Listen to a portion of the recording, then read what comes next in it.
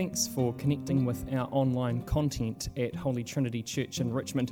We really hope that what we share with you will be a blessing and will help you to continue to grow in your knowledge and love of God.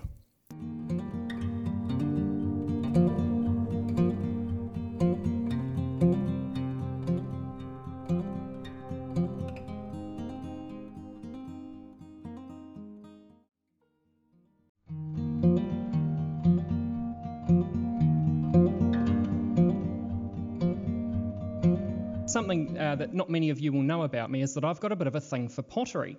I particularly like to collect stoneware or earthenware pottery. Crockery is kind of what I've got. It's practical and functional, so that's helpful. I've got some very nice stuff locally from Macmillan's, who always produce great bright colours. I've got some fantastic Cornishware from England, which is first what got me hooked. And we eat every meal at our place off a fairly comprehensive collection of Temuka stoneware. The thing you fear most when you have pottery and it's something you collect is breakage. Dropping something can be catastrophic, particularly if it's Denby or Poole. Nice vintage Poole, 1958, two-tone, sky blue, and dove grey is kind of the epitome of what I wish my cupboards were full of.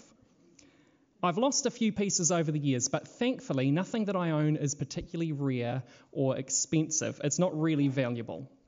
But if something is broken, it needs to be mended or thrown in the bin, doesn't it? In Japan, there is a wonderful method of repairing broken earthenware or stoneware. It's called kintsugi. And the broken pottery is taken and fused back together, but not with glue. It is fused back together with lacquer and gold. It creates a beautiful restoration, and it adds value to the broken object, not only making it useful again to be able to fulfill its purpose, but it makes it even stronger and more valuable in the process of repair. Over the past few weeks, we've seen the brokenness of Peter, who denied ever knowing Jesus when Jesus was arrested.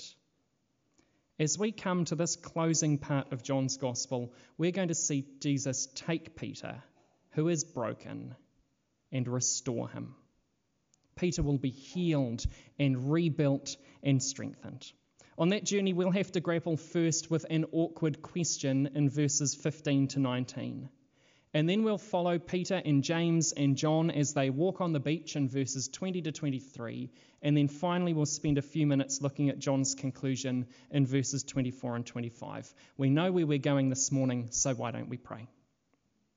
Father God, we thank you for your word and that you speak to us by it. We pray this morning that you'd help us to understand why you asked such an awkward question of Peter, and that we would ask that same question of ourselves, do we love you? Lord, we thank you for your love for us, which opens our ears and our hearts in the power of your Holy Spirit. And so we pray that you would do that now, so that we might love you in a way that is pleasing to you. We ask it in Jesus' name and for his glory. Amen. Well, we know that Peter and Jesus are in the presence of the other disciples as they come and eat this breakfast meal together. They've just been eating some of the fish that was caught after Jesus revealed himself to them for the third time after his resurrection. And as they sit together now, Jesus asks Peter a question. I think the question feels awkward. When you heard it, did your stomach drop? Simon Peter, son of John, do you love me more than these? It seems like a question that's out of character for Jesus, doesn't it? There are three potential questions that Jesus could be asking when we look at the Greek. The first is, do you love me more than these men love me? The second is, do you love me more than you love these men? Or third, do you love me more than these things? And if he's talking about things, presumably he's talking about the nets and the boat. So Jesus might be asking, do you love me more than fishing? For some of us, that might be a difficult question. In the context of the passage, though, it makes the most sense to read it as, do you love me more than you love these other men? More than these other men love me. Why does Jesus go here? He's not trying to pit Peter against the rest. And I think it's that possibility which makes us cringe when we first read the question. It doesn't fit with what we know of Jesus, who tries to dismantle claims of favoritism at every turn. In asking the question, that's actually what he's doing. He's dismantling this idea of favoritism. He reveals Peter's heart. He names and exposes Peter's own claims before Jesus was arrested, that he would show a higher devotion, a greater faithfulness, and bear a greater cost than the other disciples. Peter had claimed that he would be steadfast. Matthew and Mark both record it. Jesus says something like, "Even if everybody else deserts you, I never would." In John 13, he asked, "Lord, why can't I follow you now? I will lay down my life for you." It's an awkward question because just like the disciples, we know the backstory. We know that despite Peter's claims of a greater love, he didn't love Jesus more than the others when Jesus was arrested. He was afraid to the point of denying Jesus 3 times. Now the question is, will you love me, the crucified, risen Lord, the way you didn't love me before? Jesus exposes Peter's brokenness to him so that he might restore him. Peter's reply shows a change in him. There is no grand claim in Peter's words. He says a simple yes. And he acknowledges that Jesus knows him. Jesus knows his heart. He's just been shown it. Peter's expectations of Jesus have changed over the last few chapters. And now we see his acceptance of a crucified and risen Lord, the thing that was unthinkable to him before. Peter has grasped who Jesus is. Not a Messiah who will conquer the Romans, but a Messiah who has conquered sin and death. But that's not the only thing that is awkward about this question. The question, do you love me more than these other guys do? I think we can feel a bit awkward at the public nature of the questioning. Did you feel embarrassed for Peter when you read this question? He's asked in the presence of the disciples. These deep and searching questions are bad enough, but to have them asked in front of others seems to compound the awkwardness. It might feel awkward for us as we look on from a distance, but it was necessary. Peter's denial of Jesus had been public. The disciples know that Peter had denied following Jesus. And so the question is public. After a public question and a public confession, Jesus then publicly restores Peter. He says, "Feed my lambs." In these words, he places the mantle of ministry back on Peter. Jesus reinstates him. Peter is to strengthen the church. He is to encourage and teach and love and nurture and shepherd the flock that belongs to Jesus. The response that is reiterated at each of the 3 times Jesus asks Peter the question is the same. When he says, "Do you love me?" he says, "Feed my sheep, take care of my lambs." 3 times he affirms Peter's ministry and calling. I think we also feel a bit awkward at the repetition that occurs. Surely Jesus could have just asked the question once, heard the response, and then moved on out of this awkward questioning. Even repeating the question 3 times hurt Peter, we see in verse 17. Now, sometimes a great deal is made of the 2 different words that Jesus uses for love here in the Greek, agape and phileo, and that then becomes the reason that Jesus was repeating this question. But I'm not convinced that Jesus is pointing to anything significant with the change in usage between those 2 words here. I say that because he uses the 2 words interchangeably in other parts of John's Gospel. And he does the same with the command, "Feed my sheep and feed my lambs." There's a change there, but we don't spend time looking at that as significant. Jesus repeats the question to emphasize Peter's redemption. 3 times Peter denied Jesus. And now 3 times Peter confesses Jesus. And in the final time, it leads to his fullest confession in verse 17. Look at it with me. Lord, you know all things. You know that I love you. Peter has grasped something wonderful. He doesn't need to compare himself to the other disciples. He just needs to confess Jesus as the Christ. Peter's confession here, yes, Lord, acknowledges who Jesus is.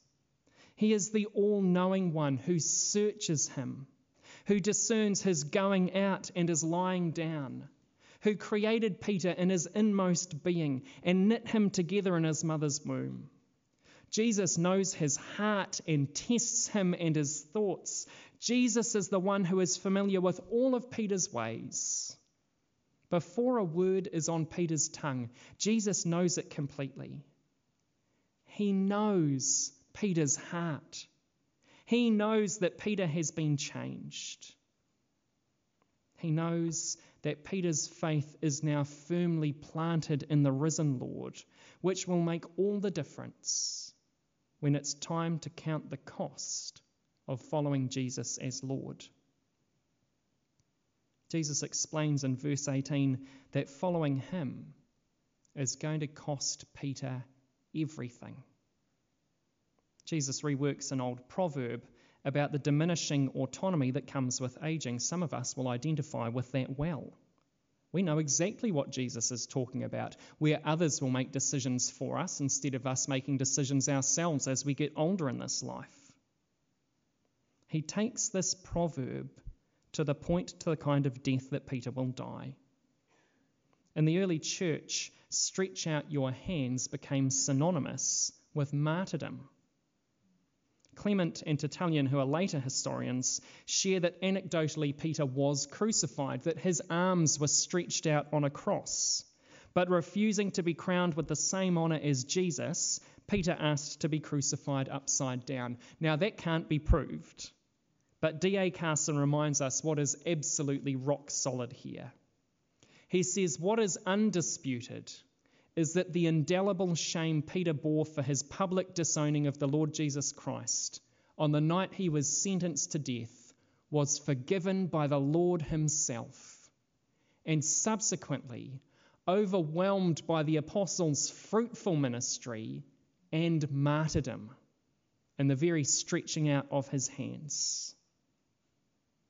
There's hope for us yet, isn't there, church? There is hope of forgiveness and restoration and redemption for those of us who have denied Jesus, sometimes in small ways and sometimes in ways that we would never want to be made public. Jesus, the spotless, righteous Son of God, perfect in all his ways, died in the place of the Peters and the Zanes, and even though he knows us and our hearts, restoration of broken people is possible. Although Jesus points to a martyr's death for Peter, and in the same breath he reissues a call for him. Follow me, verse 19. Follow me like the good shepherd and lay down your life for the sheep. That is a cost that every follower of Jesus needs to be prepared for. Now, we may not need to pay with our lives like Peter, although many Christians still do daily, don't they, in difficult places in the world.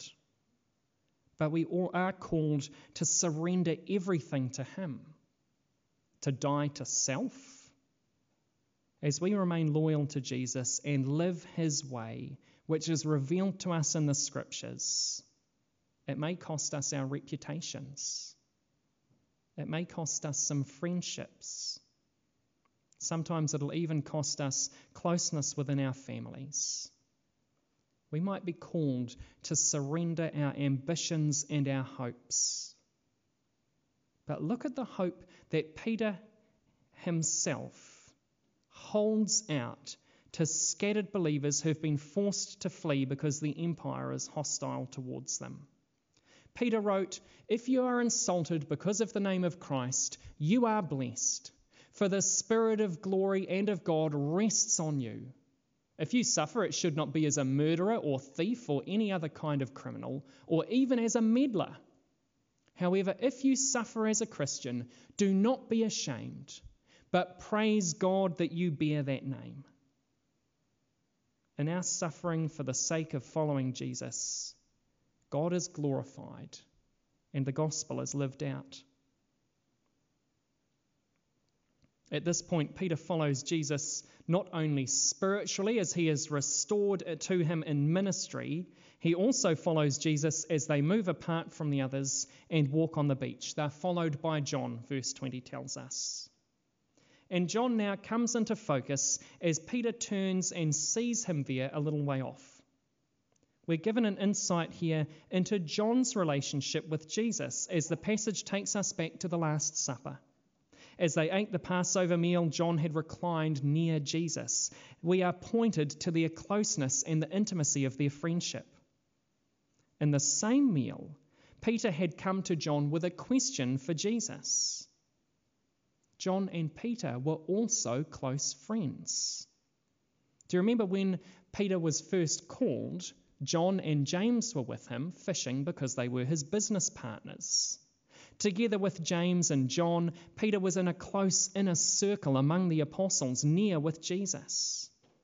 It's Peter and John who had been together and run to the tomb when Mary Magdalene came and told them that Jesus' body was missing. They'd been together on Resurrection Day.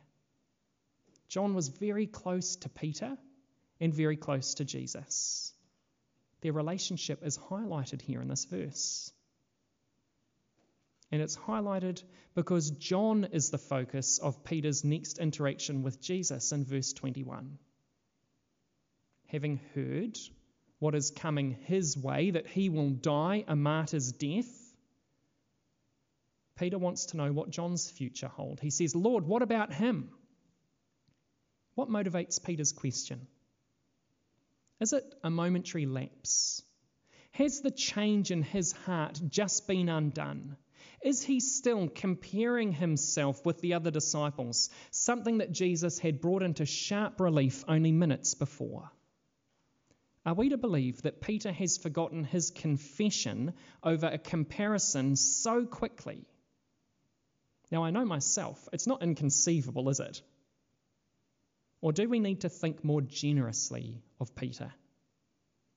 Given that Jesus has just revealed his own future of martyrdom to him, is he concerned for his friend? It would be really easy to be hard on Peter here, to assume the worst and argue that he's died in the wool, that he's stubborn and unchanging.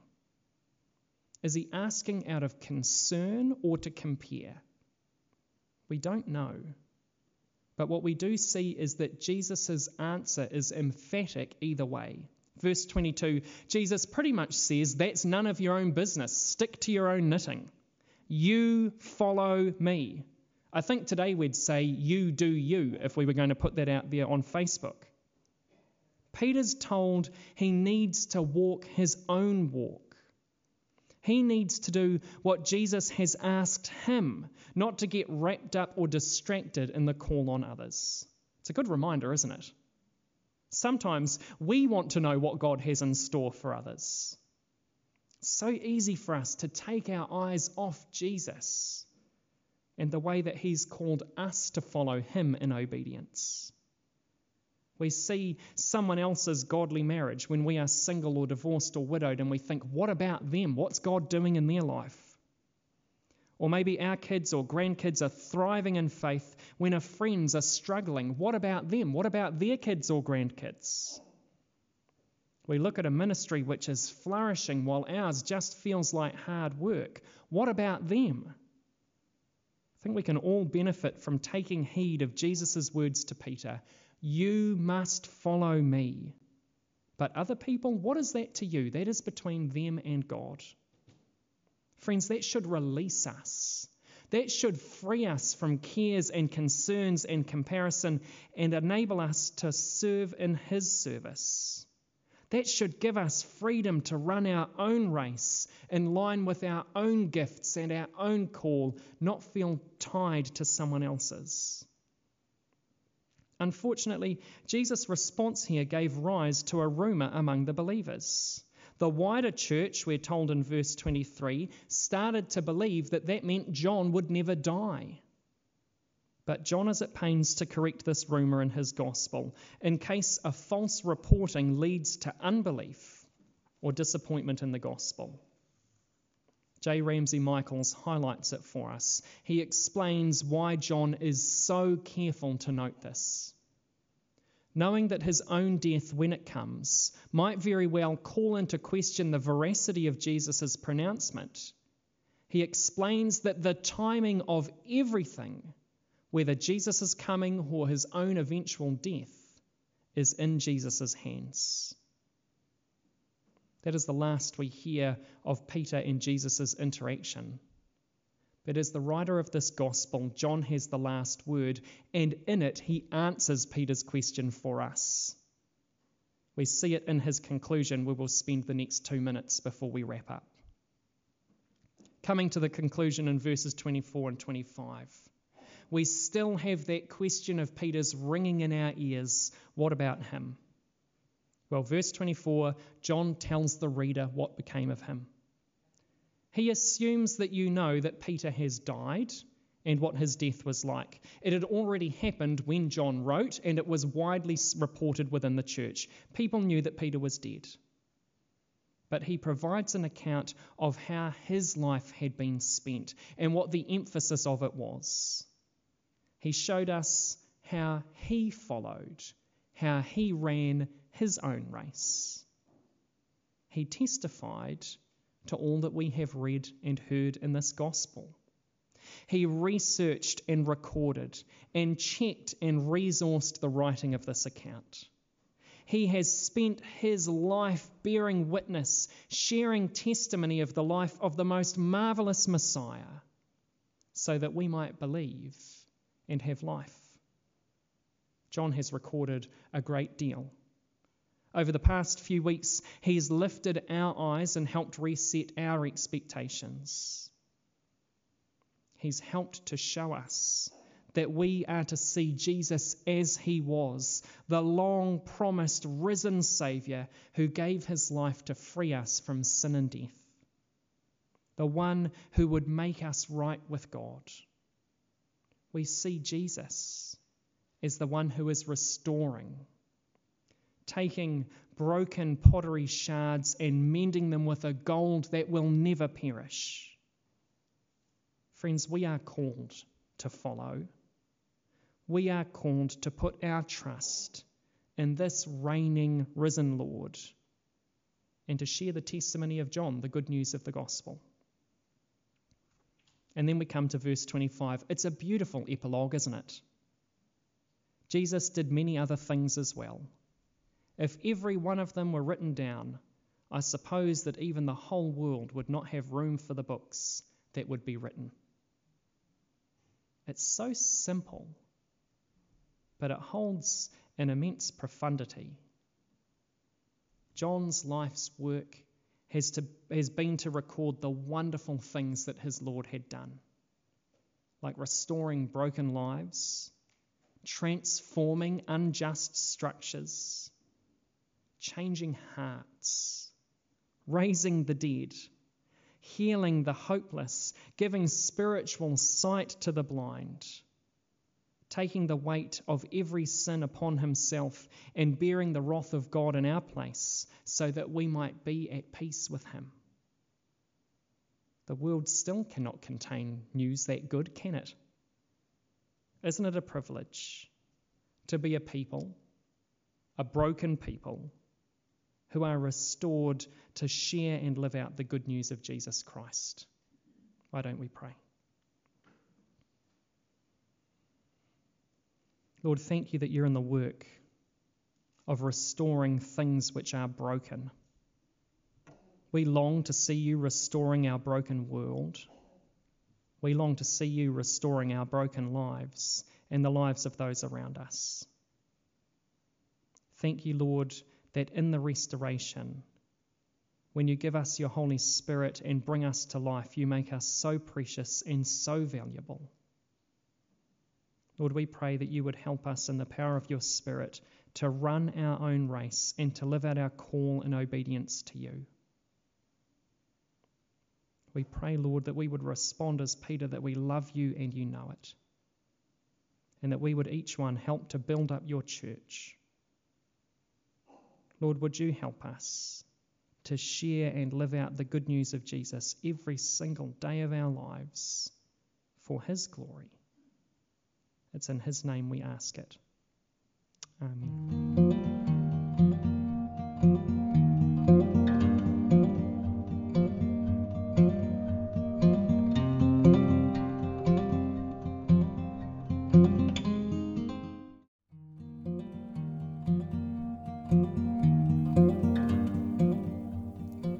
If you'd like to connect with more of our online content at Holy Trinity in Richmond, you can do that by going to our YouTube page simply by searching for Richmond Anglican Aotearoa. You can also touch base with us online at our website or on Facebook by searching with those same words. Friends, we're so thankful that you've joined us online and that you're enjoying our content. We really do hope and pray that God is blessing you through it. If you've got any feedback, you can touch base with me, Zane at richmondparish.nz. Thanks so much for listening.